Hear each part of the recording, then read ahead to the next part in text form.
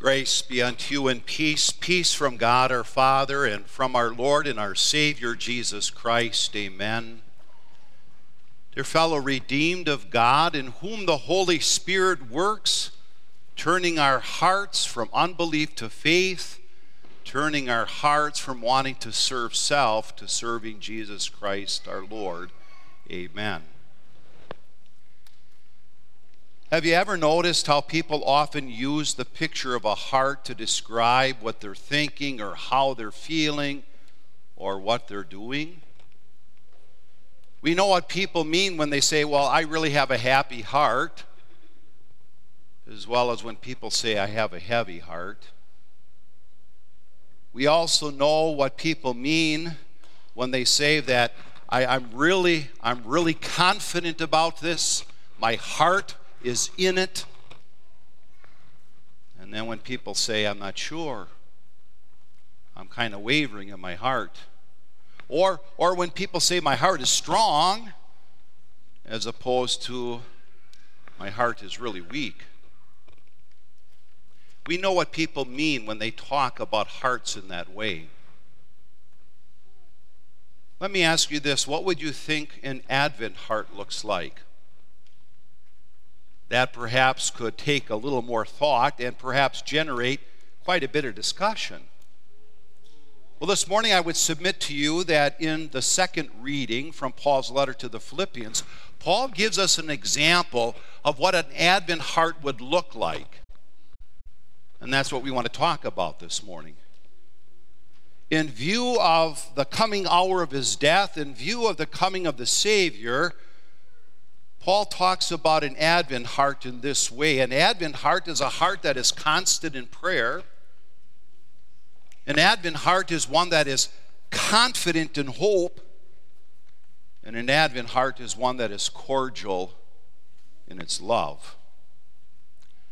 Like with many of his openings and greetings and other letters, the Apostle Paul begins this letter to the Philippians with the thought that he had been praying for them. That's what Paul was constant in. He wrote, I thank my God every time I remember you. In all my prayers for all of you, I always pray with joy because of your partnership in the gospel. Here Paul mentions in the context, in the view of Christ's coming, he was constantly praying for those Philippians, and his prayers were always seasoned with thanksgiving. And he had reason to be thankful. They were his partners. They not only shared in the blessings of salvation, they also shared and supported in the work of spreading the good news of salvation. Yes, an Advent heart is a heart that's constant in prayer. Did you ever think about that? That one of the things that we want to do during this Advent season is think about the time that we spend in prayer. And we have reason to pray not only for ourselves, but especially for each other. Did you ever think of that? Have you prayed for your fellow believers here at St. Paul? We have reason to do that as well. Because first of all, we're partners in the gospel. We share in its blessings. We all have the same blessings in Christ. That's an amazing thing when you look at all the people here. But we're also partners in spreading the good news about Jesus. That's why God brought us together, not only as members of the Holy Christian Church in which we have salvation, but members of this local congregation so that we could work together. What a wonderful thought regarding our love and our gifts at Christmas time. To reassure one another that we are praying for each other. And here's an Advent thought that I'd like to share with you about our prayers too. It has become the custom here at St. Paul that at this time of the year we send out invitations to people in our community and surrounding communities, inviting them to our Christmas season worship services. Especially we want those invitations to go to those who yet don't know the Savior. Did you ever think about praying for that? Praying that the people who receive those invitations would accept our invitation and come and hear the Word of God And especially those who don't know the Savior yet would come and hear how a Savior came and he was born for them. You know, sometimes you think about Christmas, it sometimes can become a very self-centered season. And I know that we think about others, especially when it comes to gift giving. But a lot of times, what happens in Christmas turns inward. Where am I going to go? What am I going to do? What are we going to eat? What gifts am I going to give? What gifts am I going to get? So much of it is on me, me, me. So today we pray, Lord, give us an Advent heart like Paul. Give us an Advent heart that thinks about others and prays for others, giving thanks to God for them.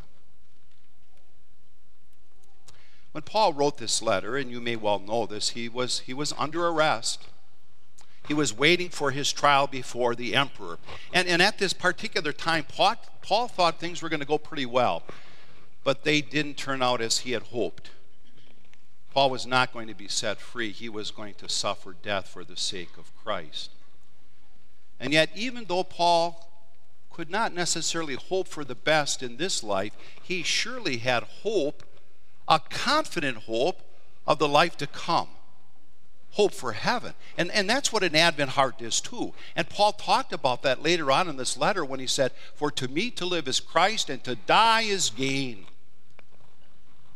And not only did Paul have that confident hope for himself, he had that confident hope for his fellow believers at Philippi. He wrote, "In all my prayers for all of you, being confident of this, that he who began a good work in you will carry it on to completion until the day of Christ Jesus." Is this not the same Advent hope we have? God has brought us to faith in Christ Jesus, and through the power of his word, the gospel message, he will keep that faith in us until finally the work of our salvation is completed as he brings us to heaven. This is the work that God has begun in us. And this Advent hope, and this is kind of a key thought, this Advent hope of heaven is not only the heart of the Christian message, it's the message that's in the heart of every Christian. Think about that. There are a lot of things that we hope for during this special time of the year, but not all of those hopes are realized. And you've heard this before. You know what I'm getting at. We hope and pray that we're going to get everything done in time for Christmas. That doesn't always happen, does it? We hope and pray that the people will enjoy and accept the gifts that we give, and that doesn't always happen either. And we hope that this year the family gathering at Christmas will truly be merry, without all the drama and maybe all the arguing that takes place, and that doesn't always happen either.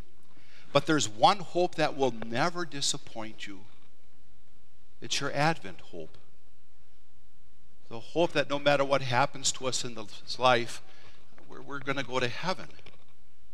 Either when we die or when Jesus comes back before that day.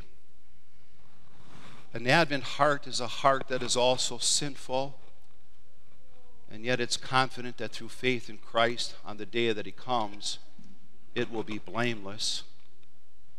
An Advent heart is a heart that knows and believes that Jesus came here to die so that we might go there to live. Lord, give us that kind of confident hope. That's what an Advent heart looks like.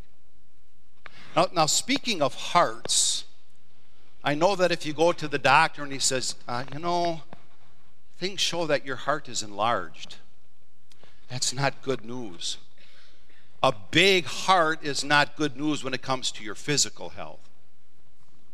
But having a big heart is good news when it comes to your spiritual heart and your spiritual life. And we know what it means when we talk about a person being big-hearted. That's the kind of person who usually is generous, a person who's kind, a person who's cordial in his love, not stingy and grumpy like an Ebenezer Scrooge. Well, Paul talks about that as he continued to write, God can testify how I long for all of you with the affection of Christ Jesus. And this is my prayer, that your love may abound more and more in knowledge and depth of insight. The congregation at Philippi was one that brought great joy to the Apostle Paul. They brought him joy because they not only received the gospel message with joy and faith, they generously supported that gospel message. They were big-hearted. They not only sent gifts to provide for Paul's physical needs and well-being, they even supported and paid for a co-worker to go and help Paul while he was under arrest. They had big hearts. But Paul wanted them to grow in that love. Paul had loved them cordially. They had loved him cordially. But he wanted them to grow in that love. He wanted their hearts to get bigger. And there's only one way in which our faith can get bigger, as well as our generous love and our support for others, and that's by growing in our knowledge and insight of the Holy Scriptures. That's how the Holy Spirit works in our hearts. You see, you can't have true, generous Christian love without the true teachings of the Bible.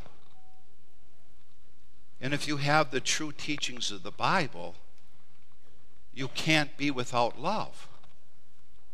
Love for God and His Word. Love for our fellow believers.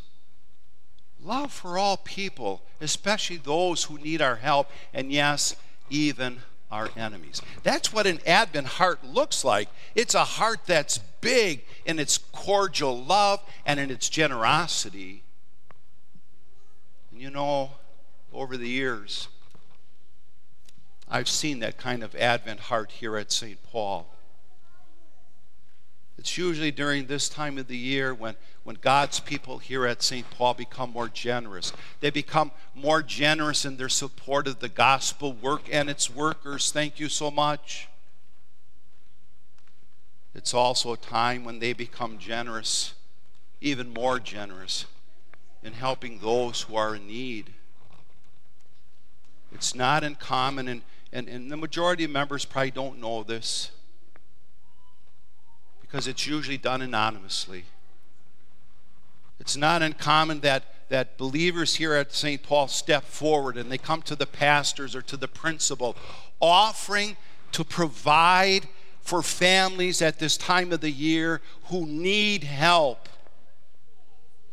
And what a joy and privilege it is as pastors and principal to take that generous gift, that expression of love, and take it to those who are in need.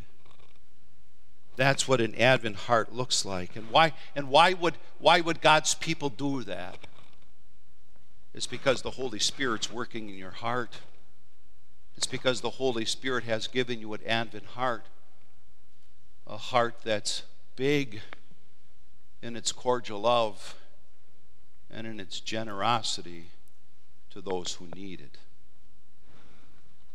So, dear friends, if we want an Advent heart, then it's important for us to be in the Word of God as much as we can, especially during these holy days as we prepare to celebrate the coming of the Savior and as we look forward to His coming again.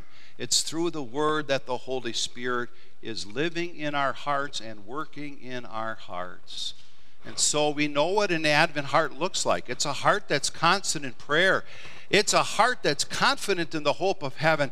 It's a heart that's cordial in its love, and it's big in its generosity. And so our Advent prayer today is, Lord, give us all such an Advent heart. Amen. Please stand.